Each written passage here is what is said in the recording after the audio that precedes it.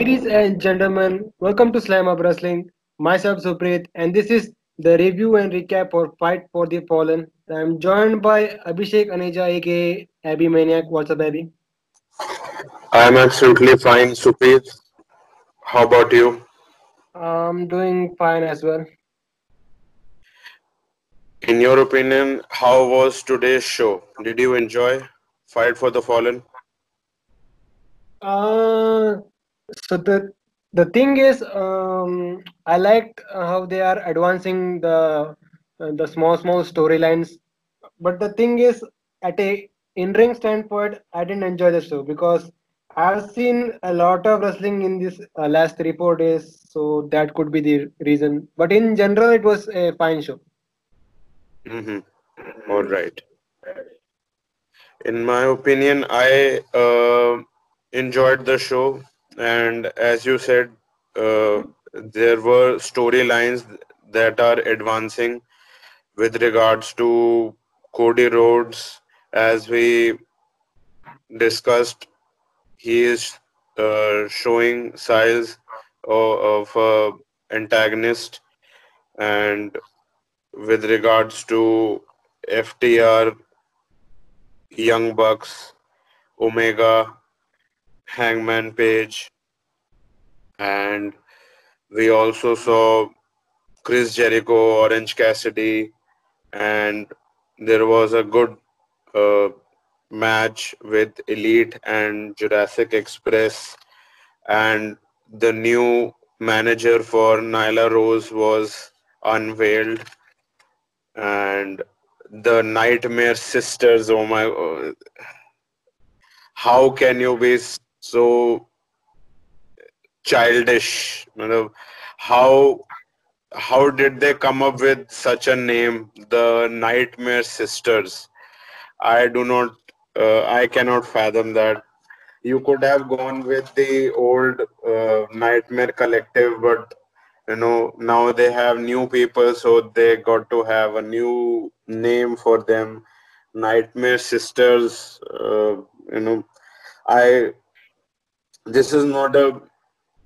You are not in play school, to be quite honest. So I don't think that it is going well with you are here to wrestle, so you should have uh, thought more into how to name a tag team with regards to Ali and Brandy Rhodes. And then we had the main event, which was Brian Cage and John Moxley.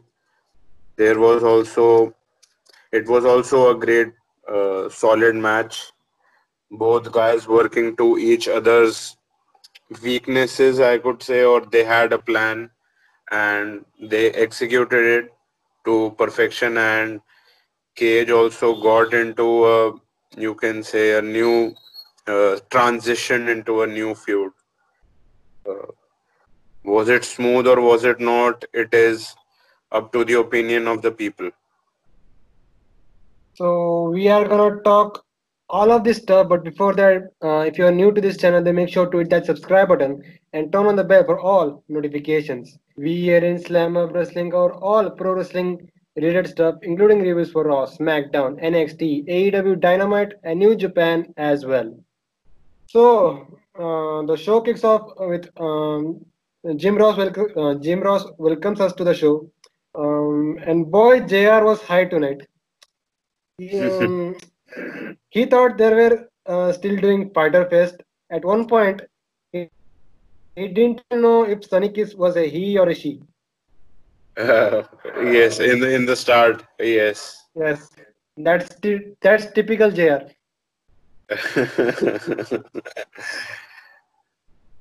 So Taz was replacing Tony Schiavone on commentary. Action kicks off with the TNT title match. Cody versus Sonny Kiss. Sonny Kiss had a big entrance with cheerleaders. Match begins. Cody starts strong with a pump kick. Cody gets sent to the outside. He skins the cat and hits the disaster kick.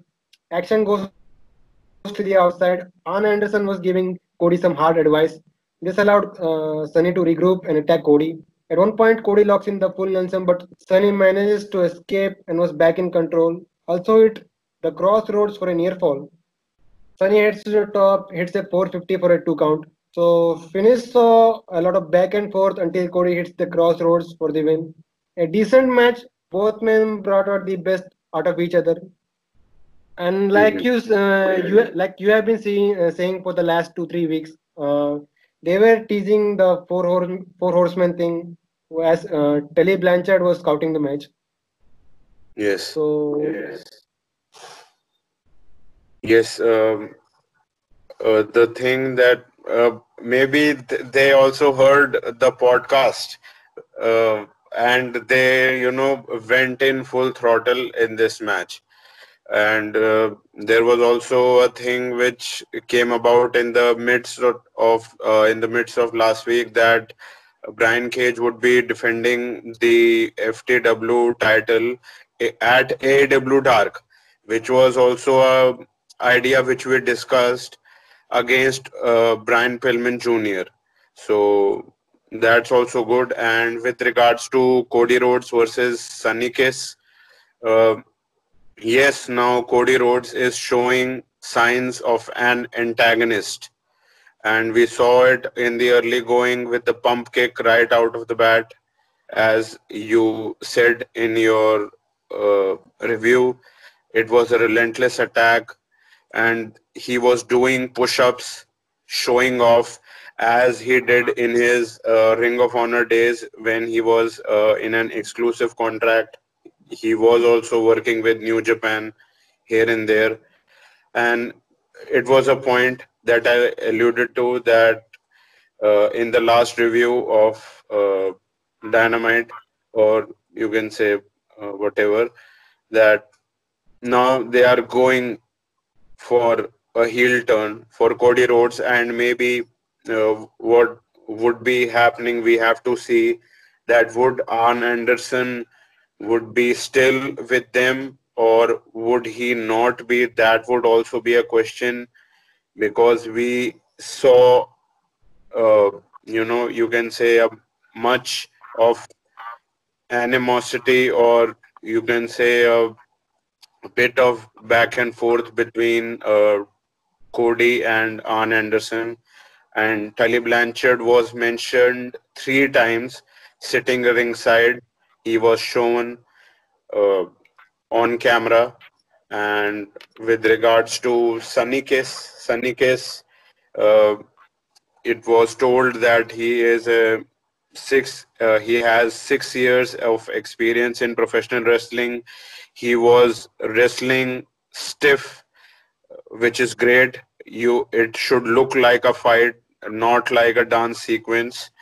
And he also shoved the camera at one point. His 450 splash was very beautiful, and the commentators emphasized on Sunny Case's athleticism and leg strength. And with regards to Cody Rhodes, some of the moves which happened, one of the moves was the Alabama Slam, which Cody Rhodes had adopted in WWE from Hardcore Holly, which was at one point his tag team partner to Sunny Kiss on the rampway, the wooden rampway. Typical heel move, in my opinion. And he also performed the move that he used to do in ROH while he was a heel. Uh, for a near fall, it was, I guess, Din's Fire, the vertebraker. He used it in 2018. And Arn Anderson was also shown that he was at many points during the match visibly frustrated on Cody, due to, maybe, I guess, you can say, his demeanor, or maybe the fact that he wasn't able to put the concrete rolls out easily and quickly, because as people would think that Sunny Kiss versus Cody Rhodes, it is not even a competition on paper, because Cody Rhodes is at a higher stature, so he should put down Sunny Kiss as early as possible. So maybe he was frustrated at that thing. And Cody Rhodes also grabbed the turnbuckle pad off. That was also a heel move. So it is building. It is building, and now it is building fast with regards to Cody Rhodes being an antagonist or a heel. Let's. What do you think about Sunny Kiss's in-ring performance?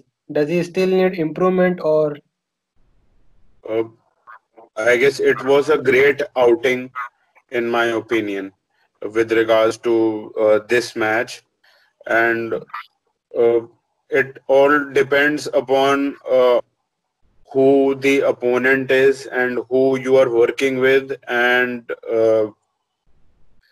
how it comes about, because the only wrestling doesn't matter in a match. With regards to, you should also have a story that also adds to the aesthetic of the whole bout.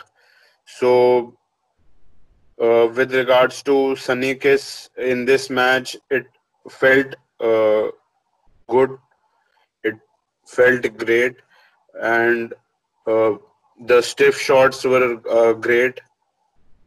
It looks good. And with regards to some of one or two maybe moves which are athletic, uh,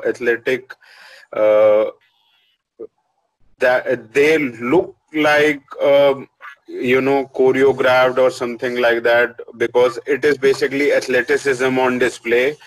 But it goes fine if you are making it like anything, like you can say you are coupling it with the stiff shots and with your moves which are actually hurting, which looks like hurting, and your opponent is also selling the moves, so that looks like anything.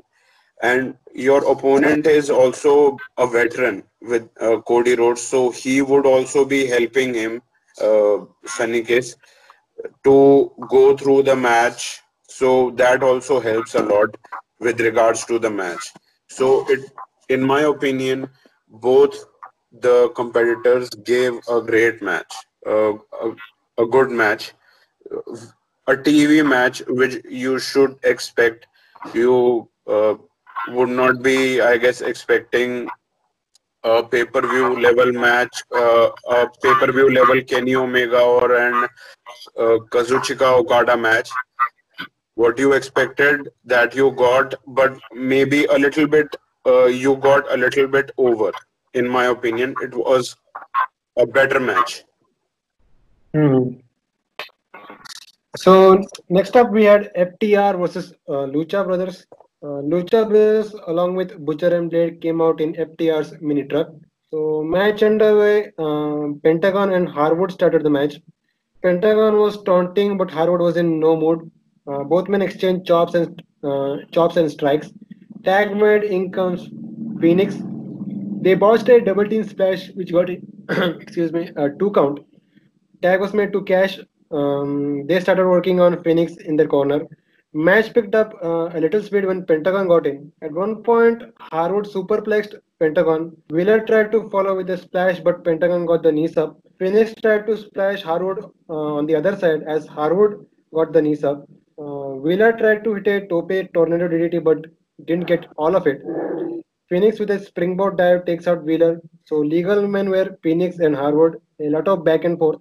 Phoenix was showing off his agility, but Harwood just rips off the mask and cradles him for a pin, and that was it. A fine match with a great finish. It was a little weird to see the Lucha Bros wrestle a very slow-paced match. In a ways, FTR exposed the Lucha Bros. What do you think? FTR exposed Lucha Bros in what sense? With regards to tag team wrestling, or how? Yeah, you get my point because if you compare a Lucha Bros Private Party Yes. match to this one, it was very different. Mm-hmm. A Lucha Bros match is moreover sports and fast paced. Yep. Hmm. And FTR is moreover story and moves. Hmm. Classic tag team wrestling. Yes. Hmm. All right. Yes, you can say that. And also a bit of back and forth in between the ring, hard hitting back and forth. That was also seen. And also, just like the first match, we also saw Tully Blanchard being mentioned and also seen on camera. I guess they Mm. listened to the podcast, it Yes. seems. And Ray Phoenix's chop made Dax Harwood's chest bleed. At one point of time, it was seen. That was like a wow moment. And Cash Wheeler's tope DDT was a little very, you can say, surprising because there are no flips, just fist. So that was a little flip for FTR. So that was a little, you can say, surprising. And FTR at the end won via pinfall after unmasking Phoenix. Uh, the same finish I have also seen at in Impact Wrestling. LAX, or you can say Santana and Ortiz did it once, I guess, in Impact Wrestling. Uh, That was the end saga for Lucha Brothers and Santana and Ortiz, LAX, in Impact Wrestling. One of the finishes was that. Yep. And uh, FTR finally got their key back with the help of the Young Bucks. Young Bucks, they have to have the last, the spotlight. They have to get it. They are so much lustful for that. Did you just? So Are you just shooting on the Young Bucks? little bit because maybe it is coming from the fact that I listened to the Jim Cornette experience last week, so maybe that is coming from that. Oh no! Oh no! That's not a good. And the Dash and Cash, they dumped the peace offering milk cans in the face of Kenny Omega, Kenny Olivier, Arre, and re, re. Oh no no no! thus building for a future bout for the tag team titles between Omega and Adam Pussy Band's Page. And in my opinion, the ending, you can say the post match, altercation was a very lackadaisical attempt by the Young Bucks and Omega to generate some heat for the future because it looked so, you know, you can say uh, it looked like shitty Broadway, because they were holding Kenny Omega back. That was also looking very shitty. Hmm. He was just, inches away from FTR. What was he just saying something, or was he trying to hit them? What was he trying to do? But in real life, FTR could just beat Young Bucks and Kenny Omega also, maybe, I guess, to a pulp. But the fact is that didn't look like you are furthering something. That should have looked like that. Like if you compare that to the thing which happened with Jericho and Orange Cassidy, Hmm. there is a difference. Jericho looked legitimately, pissed, and there was, distance between the two, and there was a build for the future. It somewhat looked like that, yes, they are irritated by each other and they want something for the future and they want to fight. They weren't 2 inches, you know, apart, and they were still not able to hit one another or fight one another. It looked shitty, in simple words. That's Hmm. it. It looked shitty. It shouldn't look shitty. That is my point. It shouldn't look shitty at this level. You are at, I should say, international television, because your program also airs on Fight app. Hmm. It shouldn't look like that. You are experienced wrestlers. Such segments are for selling tickets. They are to make uh, people care. So they shouldn't look shitty. They should look like legitimately that you want to, break the other one's face, or you are legitimately pissed at the other person.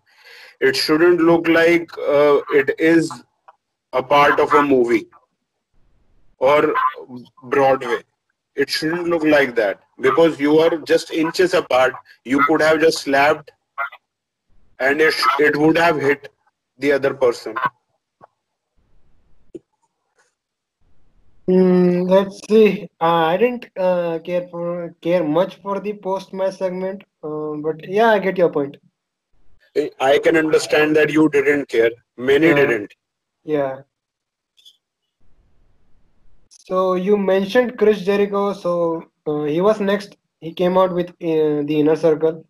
They had jugs of orange juices in their hands. So he gets on the mic. He gets on the mic and he then talks about his win over Orange Cassidy from Fighter Fest 2. He says it's one of the best matches he has ever had in AEW history. He then talks about how he dominated in the ratings as well. Yes, yes, yes, yes, yes. So, so he then starts. So he then starts explaining the ratings, saying the 18 to 49 demos are more important than the overall ratings. He then he then brags about that he has dominated that demo every week and calls himself the king of ratings and the demo god. Yes, Demogod. Yes, he then puts over Orange Cassidy's performance last week's and also takes credit for that. He says there will be no rematch as Cassidy had one chance where he did good but not good enough. Jericho pours some oranges, one for him and one for Cassidy's dead career. Orange Cassidy came out. Jericho then trash talks him, calling him lazy, and ordered him to get out of his arena. Orange gives him the signature thumbs up and thumbs down, which signaled for a orange shower on the inner circle. Hmm. Ortiz was overselling this, while Jericho was not happy as his $7,000 jacket got ruined. He asked for a towel. He got mad again, seeing that Cassidy's face was on the towel. So people may get mad at the rating stuff being brought up in a promo, but it's Chris Jericho, so he gets a pass. Yes, obviously. And it is real. Whenever mention something real, it it would get a reaction, and it is good in my opinion. Regardless of whatever opinion you have, it might either he is playing, he is working, or either it is his opinion. You cannot, gauge that. Whatever he is doing, it is it is working. So he has full right to do it. So who are you to say that? It will garner a reaction, and that is what it is all about. Because doing bland promos that with regards to that I am a fighting champion. Brock Lesnar is not here every week. That is bland. But with regards to doing and mentioning something real, that is what wrestling needs. And that is what gets people's reaction, and that is what makes people watch and people care. So he mentioned the ratings war. That brought a huge smile to my face. And with regards to the ratings, he was talking about it on Twitter too.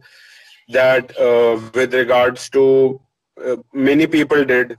Cody, I don't know if he did. Tony Khan did. Chris Jericho did, and they did because they also, gave the overall graph which uh, ranks shows, and they also mentioned that the shows are ranked based upon the demo of 18 to 49 year old. So that is what matters. That is what they said. And with regards to WWE, the why are they getting higher viewership? That is because many of their viewers are above 50 plus. So that is what was being seen in the ratings, the graphs. So that is what was seen.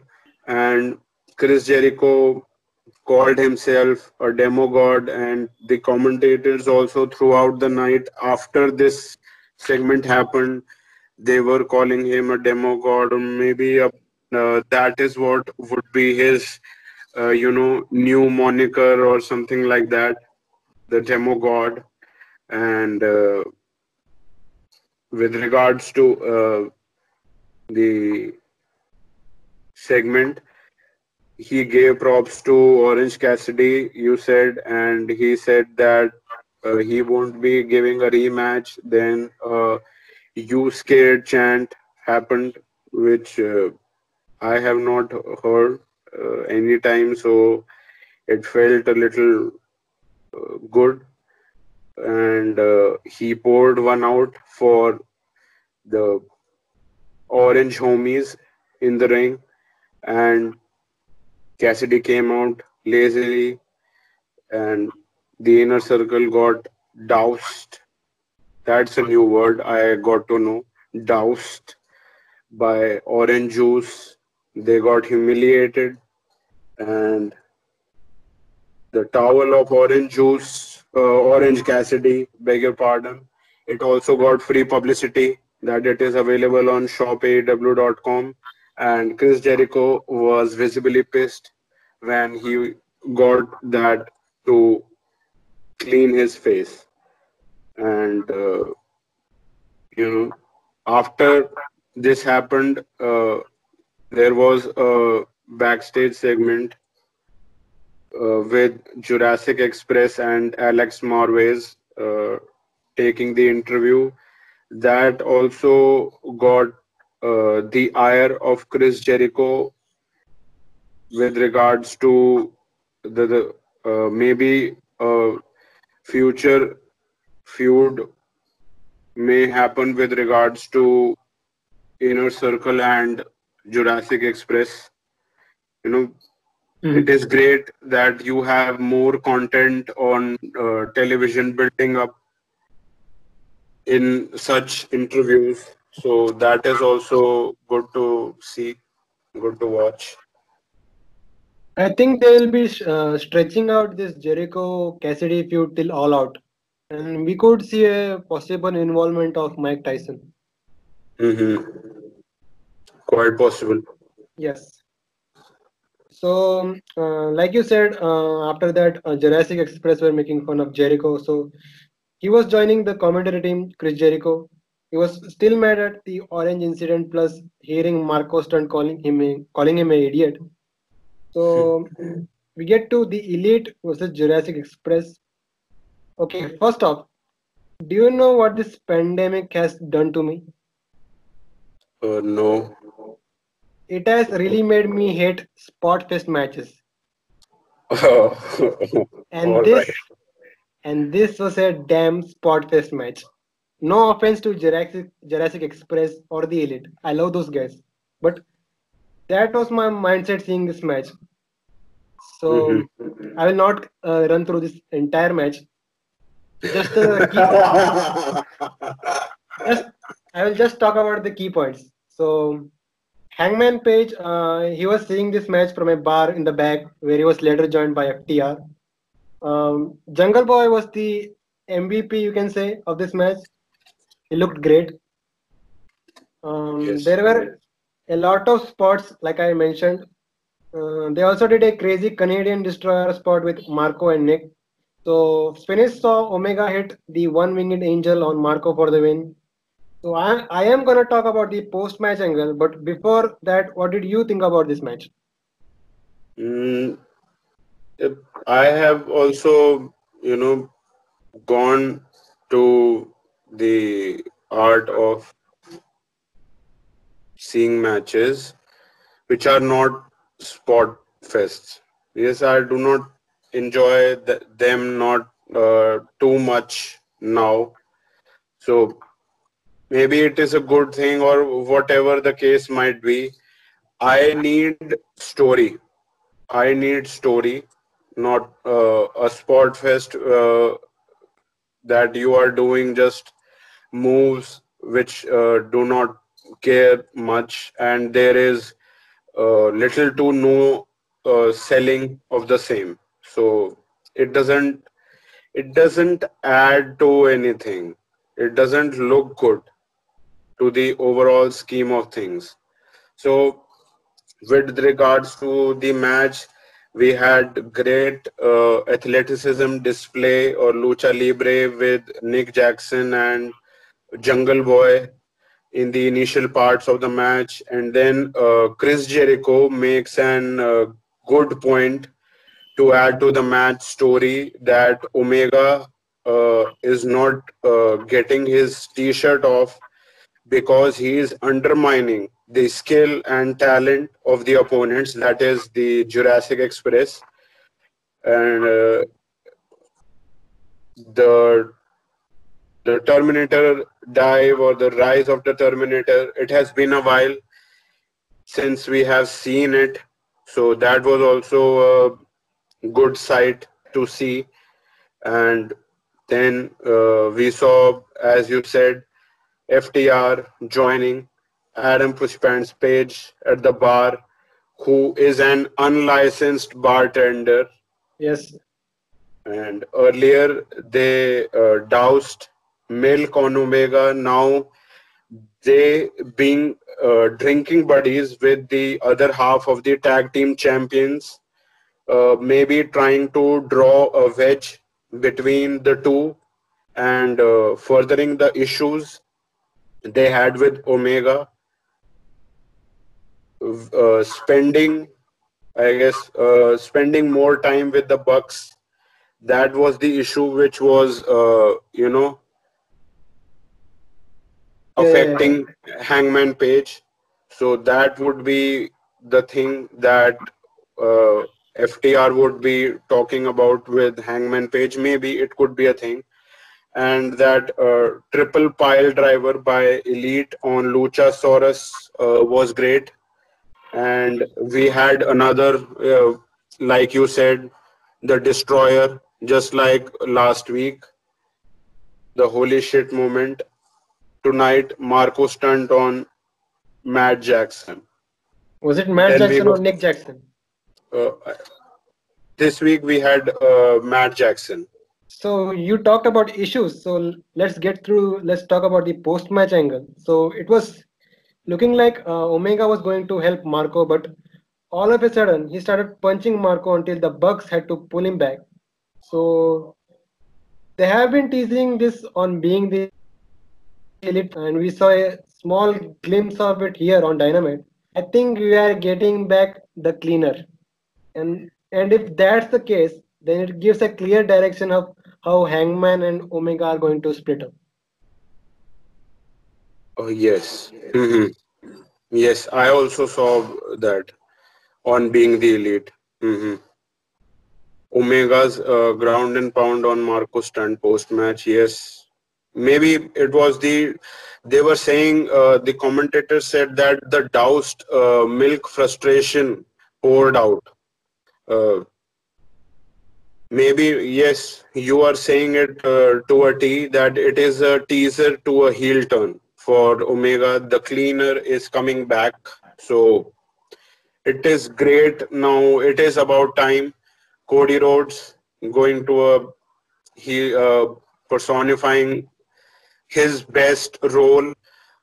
Omega now going towards his best role, maybe. Uh, I think so. It would be a welcome sight on AEW television. So from that we get to Hikaru Shida. She was being interviewed. She talks about Nyla Rose.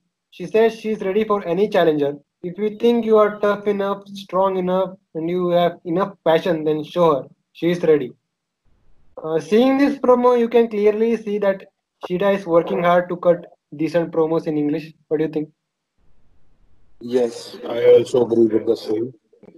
She tries hard and she is, succeeding to a very good limit with regards to her cutting promos. She is not bad. Yes, she. Um, Next up, a promo segment by John Moxley. He says he has been upset over a lot of things lately, but is excited for stepping back into the ring. He then mentions Taz's theory on Moxley not able to lock in the paradigm shift on Brian Cage because of his giant biceps. Moxley then says if that's the case, he will have to go after the surgical repair bicep and says he's going to rip it off the bone. Nice little promo by Moxley. Yes, it was a Um, great promo for the main event. yeah. Yes. Uh, then we get to the Nightmare Sisters. They were facing Brandy Rhodes and Ali. They were facing Kenzie Page and MJ Jenkins. Interesting fact though. Did you know that MJ Jenkins was one of the talents that was released by WWE in March? No, I did not. No. Uh, She was in NXT, I believe. all right. She also wrestled in the Mae Young Classic. All right. The thing is that I I didn't watch the Mayan Classic. That is the thing. Yeah, And but the problem, you are yeah, go on. saying things about her. Was there are there any were there any other appearances of her on WWE television or No, she was network? rarely used in NXT. All right. And how is she as a talent, in your Uh, opinion? I haven't seen a lot of her matches. Just I think I've seen one or two. Mm-hmm. Uh, I think she's still green when it comes to in-ring performance. All right. Um, yeah, so I was saying, so this match went about 3 minutes. Ali hits a neck breaker elbow drop on Jenkins to get the win, and that was it. Nothing much. You said it in the beginning. This was just a dark match used as a filler on Dynamite. Hmm. Yes, they had to, just for the sake of it, they had to introduce you know, the team, the characters of Brandy Rhodes and Ali on television as a tag team uh, on TV. So that was their motive, and it was, I guess, a filler of sorts. And the things that were mentioned with regards to the match on commentary was that The Nightmare Sisters, such a shitty name. They were they were 3-0 on Dark, AW Dark. Whoever watches, more power to you. The last week's show had a great viewership that was also, circulating around. And it had a great viewership. It had higher viewership than the Bella Twins show on YouTube and the other shows, The Bump, or one or two shows more which are prevalent on YouTube. They had a great viewership, and it.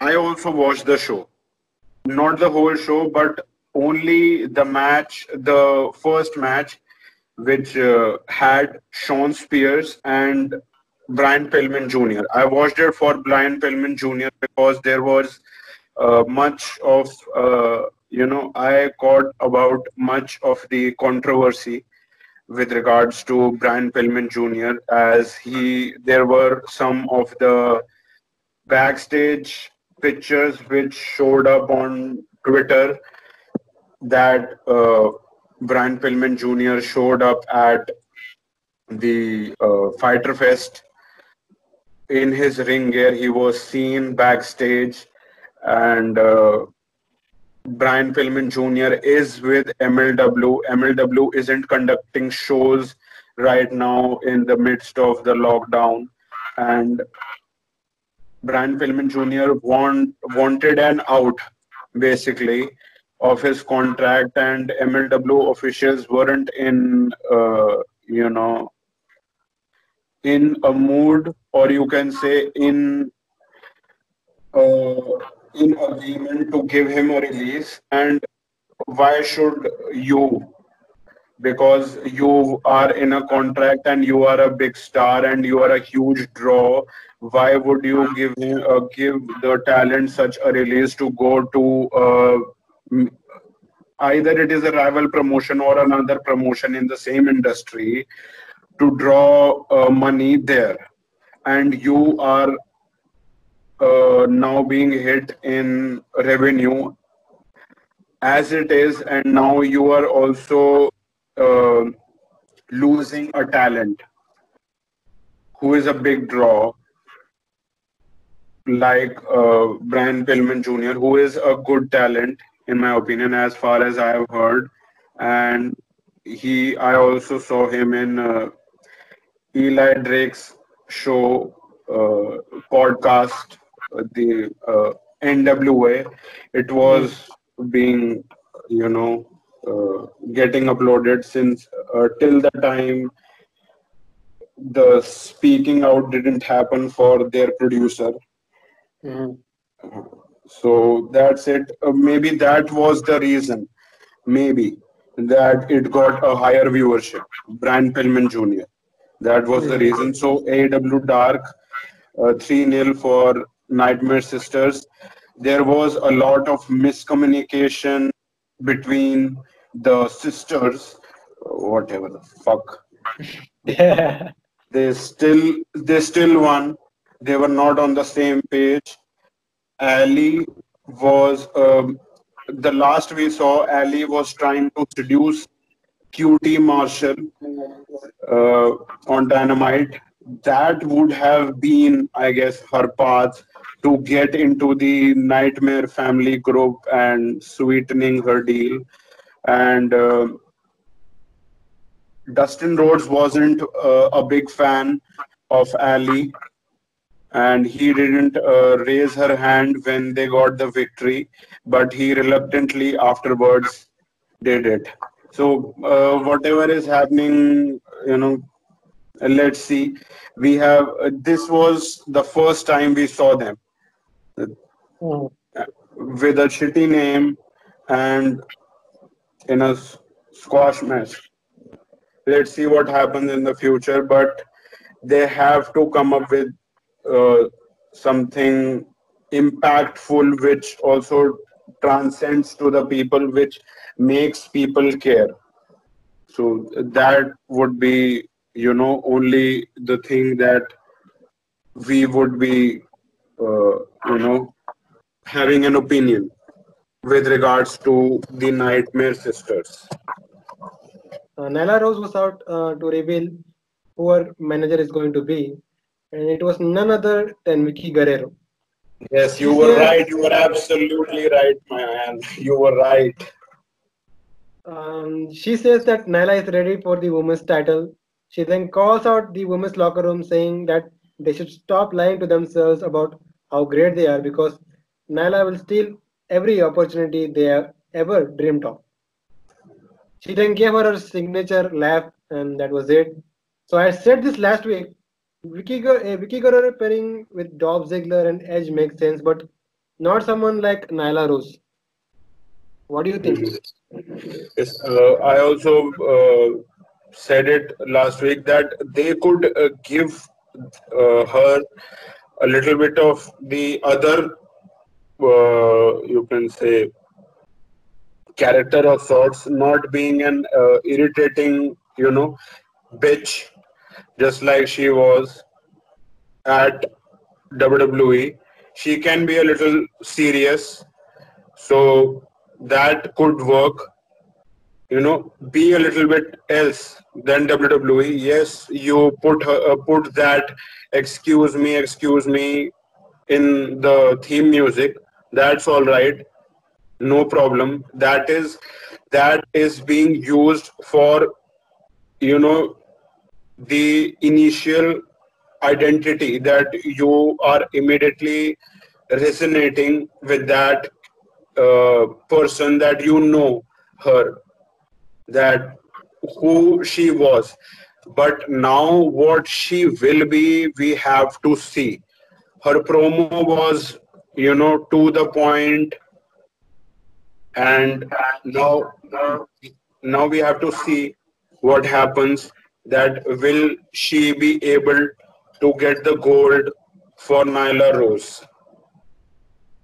Be a little different. That's all that I have to say. Now she is paired up with a person of the same gender, and not a person who is a coward. That is a person who is, you can say, a powerhouse, who isn't scared of anybody. And now the person has a mouthpiece. Mhm. And having different personalities, different people on television, it also adds to the aesthetic of your television show. Mhm. So it is a welcome addition. So, and with regards to, will it be the same? Her character, we have to see in the future. In my opinion, they should not go with the same character. Being that irritating, excuse me, no. Have a little, be a little different. It could work. So we finally get to the main event, AEW World Championship match, John Moxley versus Brian Cage. Justin Roberts didn't announce Cage as the FTW champion because it's still not recognized as an official championship. Mm. Pre-match promo by Taz. Taz made a mention of Moxley's comments from earlier on, saying it was just him just spewing a propaganda. He said while Mox was quarantining with his wife, Cage was dominating every week on Dynamite. He then calls out Mox, and we had the match. Good promo by Taz, but same can't be said for the match. This was this match was very similar to the Brody Lee match from Double or Nothing. Cage was made to look like a monster, as Moxley promised. He targeted the bicep of Cage. Finish saw Moxley locking in a armbar on Cage. At one point, he had both arms locked in. Taz then threw in his towel to end the match. This was a very creative finish to keep Cage strong, and even the commentators were explaining that Taz didn't wanted Cage to re-injure his set bicep. What did you think about the match? Mm. The I would like to differ a little bit. I actually I would like to say that it was a great match with regards to what the story they were trying to tell in the ring. Hmm. What the story they were trying to tell in the ring, that was uh, great. So I would like to give the props for that. And initially, they were saying the point that there could be ring rust for Moxley, as you said in the promo. Uh, Taz reiterated that point, Hmm. and Moxley in his pre-match promo said that he's going to target the surgically repaired shoulder. You know, Yep. you were saying, and Brian Cage was he legitimately was injured. If you are unaware of the fact that he was injured and he was at home rehabbing the said injury, if Yes. you are Yes. following him from Impact Wrestling, you would be knowing the said fact that he was injured. He was at home majority of his world title run at home with Melissa Santos. That is a great thing that also heals you.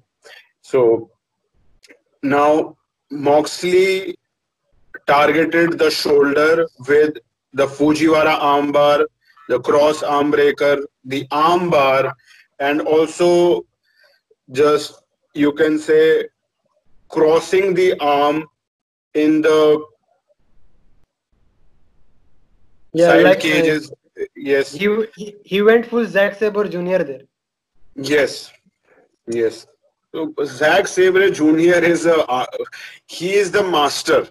So Yeah. you have that his matches are seen for ideas. So he is the master.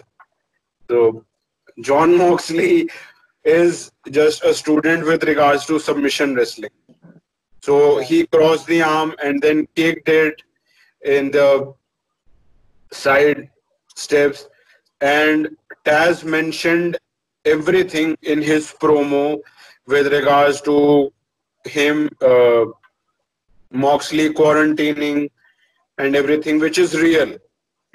As I said before, if you are saying things, if you are mentioning things in your promo, which is real, it gives an edge to your bout, to your selling point, whatever your selling point is, and it most of the times it makes people care.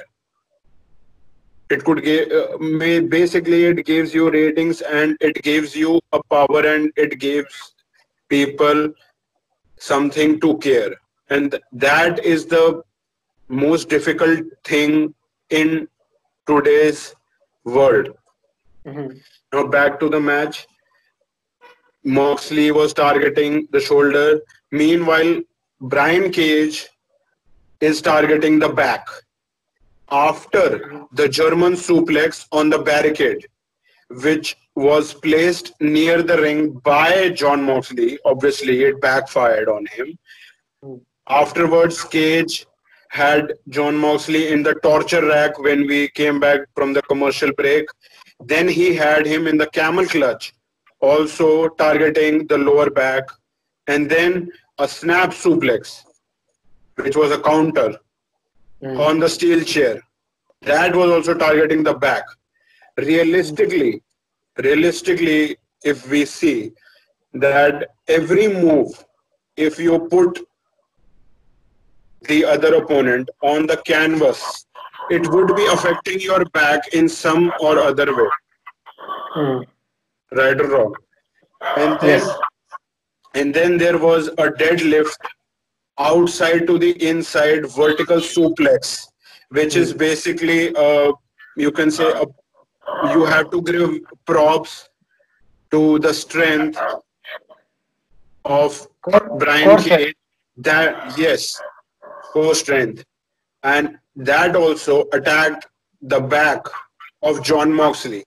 That move we have seen from some people. We have seen from Cesaro on WWE television. And in the end moments of the match, we saw a series of submissions back and forth. That was brilliant. And in the end, as you said, Taz saved Brian Cage by throwing in the towel, cause more time in the submissions could have resulted in re-aggravating the injury of Brian Cage, and Mhm. also affecting the money of Taz, because Brian Cage is the meal ticket for Taz. So Mhm. if Brian Cage is not fighting, Taz would not be getting any money. Mhm. So Yep. the towel throwing can go a long way in the story and this business relationship of Mhm. Taz and Brian Cage. Yep. And also, Cage didn't stop Mhm. afterwards. And the thing is that back just a little bit, Cage didn't tap or got submitted as you said. So Mhm. his status is somewhat maintained. Yes. He is still booked strong as people say. Yeah, And he it is. was a great, in my opinion, it was a great outing for Brian Cage. He he had a good match, and then we saw the post-match attack by Brian Cage on John Moxley, which also leaves room for a future bout. And plus, he is a Mhm. FTW champion, so Mhm. there's that too. Oh yeah. So, and he has a title defense on AEW Dark against Brian Pillman Jr. And I we think also that saw a match has return. happened. Uh, that match has Happened. I think this week only. this week has happened. It would be airing next week, in my opinion. Mm, let's see. I didn't see Dark, so Let's see. It has happened or it has not. Uh, we have to see. Yes, in the post match, we saw the return of Darby Allin, lights out, lights in. We saw Darby Allin, who was in his promos in the build towards today. We were seeing that he was talking about Brian Cage and being relentless, being fearless, and he basically got injured due to the relentless punishment from Brian Cage in the, I guess, casino ladder match, if I'm not wrong. yep. It was brutal, and this, gives a smooth transition to the next feud for Brian Cage. And in this case also, if this post match, in the end moments of the match, if this you compare with what happened with FTR, Omega, and Young Bucks Mhm. post match, you can see the difference. Yes, yes, yes. Where was there more animosity?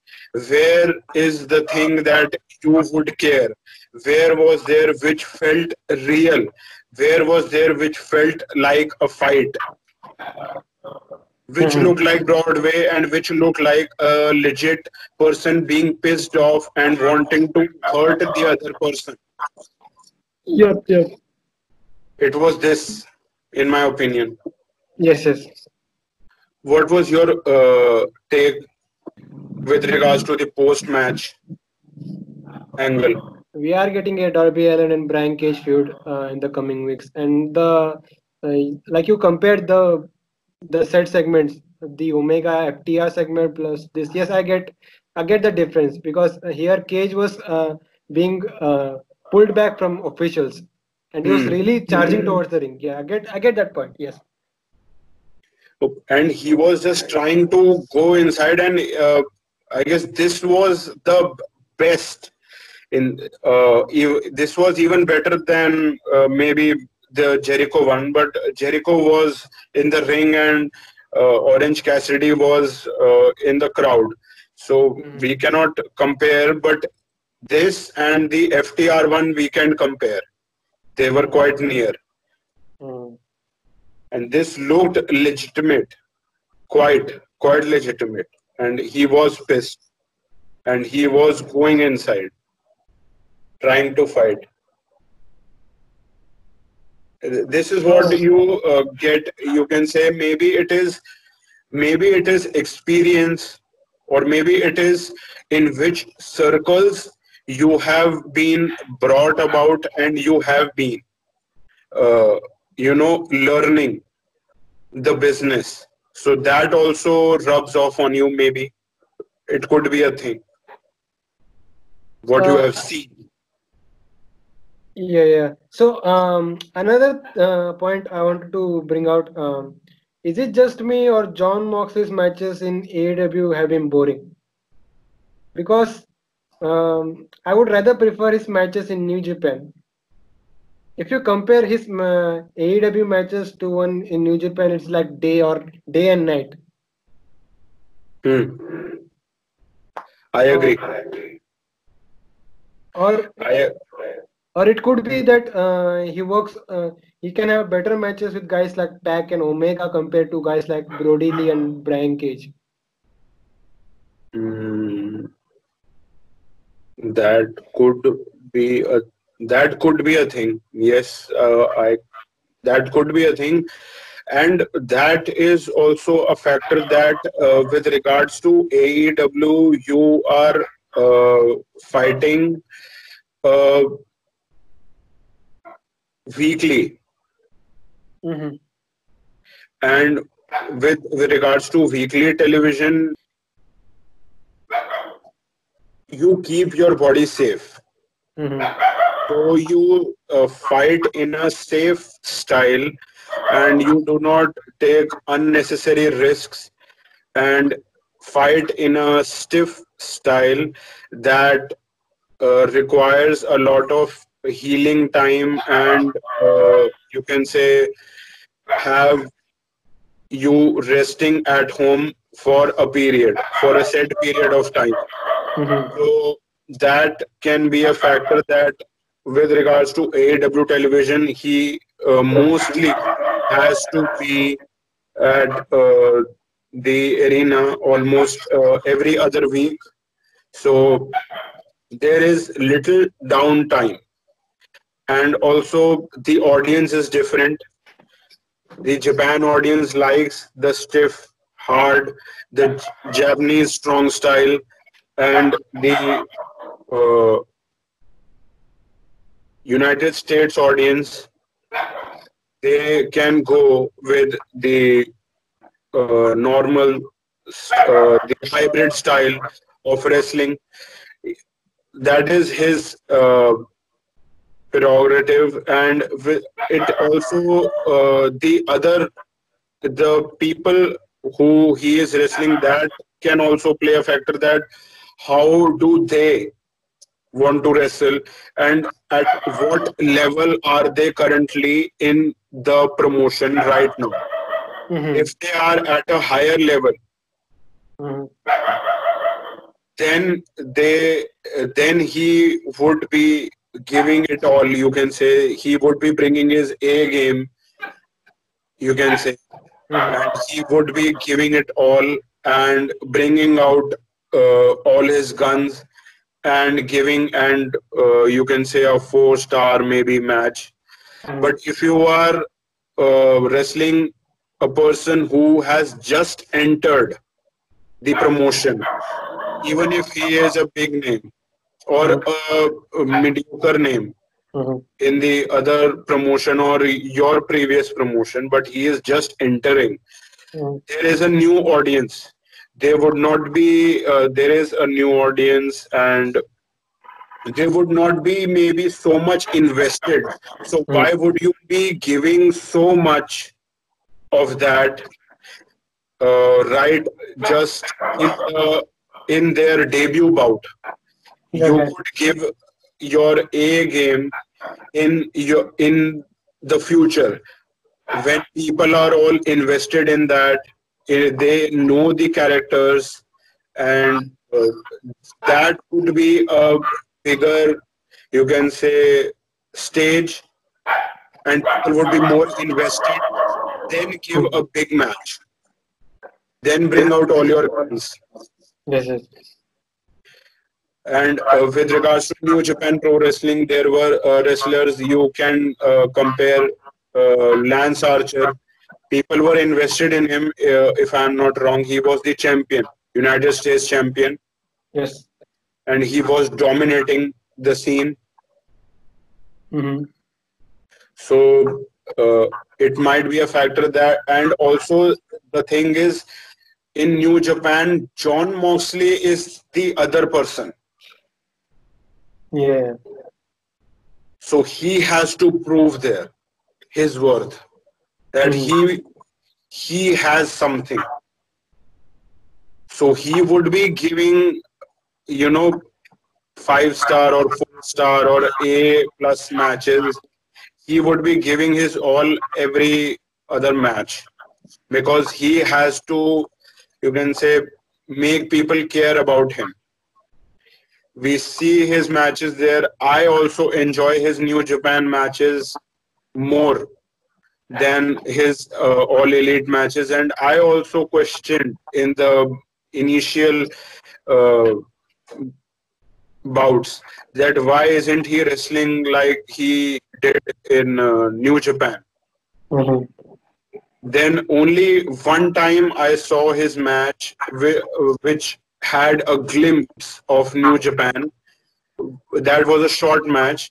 That was with Sean Spears Mm-hmm. on Dynamite. It was hard hitting, and it was a glimpse of New Japan style.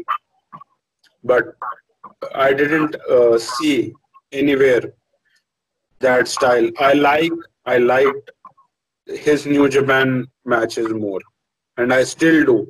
And I want him to wrestle that kind of matches, but I can understand that he has to play soft because it is weekly television, and he is the champion now. So he would not be wanting to be injured and unnecessary risks. So that was Fight for the Fallen. Yes, that was Fight for the Fallen, and we also have a good, uh, solid card for next week, I suppose. Yes. So Cody will be defending the TNT Championship, and I believe I know who the challenger is going to be. It has been revealed, or is it a rumor on the internet? I'm guessing. Are All you right. familiar? Are you familiar with the name Warhorse? Warhorse. Yes. Uh, he is. No, he is from which promotion? Currently, he's a up and coming name in the independent scene. He's a cruiserweight style wrestler who cuts promos like the Ultimate Warrior. Basically, he's a gimmick guy. All right. Okay. Okay. And also, Cody name dropped him after hearing he also wants a title shot. So, could be a possibility. Okay. Mhm. Uh, We are seeing many people. That happens obviously. That many people are, mentioning on Twitter that you can give me a title shot. That I want a title shot for the TNT Championship. There was Eddie uh, Eddie Kingston, in my opinion. mhm. He is a good promo, and Ricky Starks. So it has already happened. So there are people who are gunning for the title, and it can be a good thing if we ever see. But uh, Eddie Kingston is great on NWA. And we have to see also what is the future with regards to NWA, because their main producer has been outed on speaking out. So we don't know what happens. But let's see what is in store for next week for AEW Dynamite. Rest of the matches are Hangman Page versus Dark Orders 5, Young Bucks versus Butcher and Blade in a false count anywhere. MJF will be in action. Jurassic Hmm. Express versus Jake Hager and Chris Jericho. And I think we are getting something new in the women's division because Evil is will go one on one with Diamante, two new women. Hmm. Ivalice was in Lucha Underground, I suppose. Yes, yes. Uh, all right.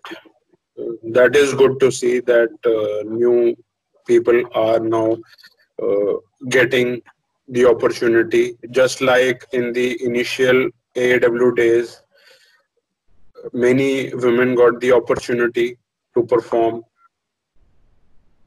at AEW. It is great. Looking forward to the match.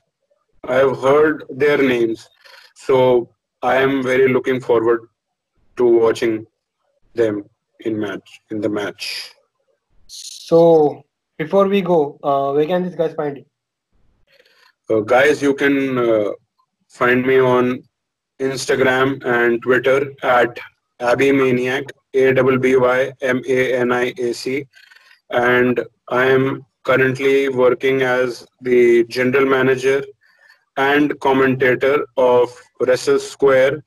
Wrestle Square is a promotion, independent wrestling promotion in India. You can subscribe to the YouTube channel of Wrestle Square. You can you can find Slam Up Wrestling on Twitter at SlamUpW, Instagram at Slam Up Wrestling. Our podcast and reviews are mainly audio based. And if you don't want your YouTube app running for that, then you can catch Slam Up Wrestling on Anchor and Spotify as well. So this was the review for Fight for the Fallen, Fight for the Fallen, and we'll see you guys next time.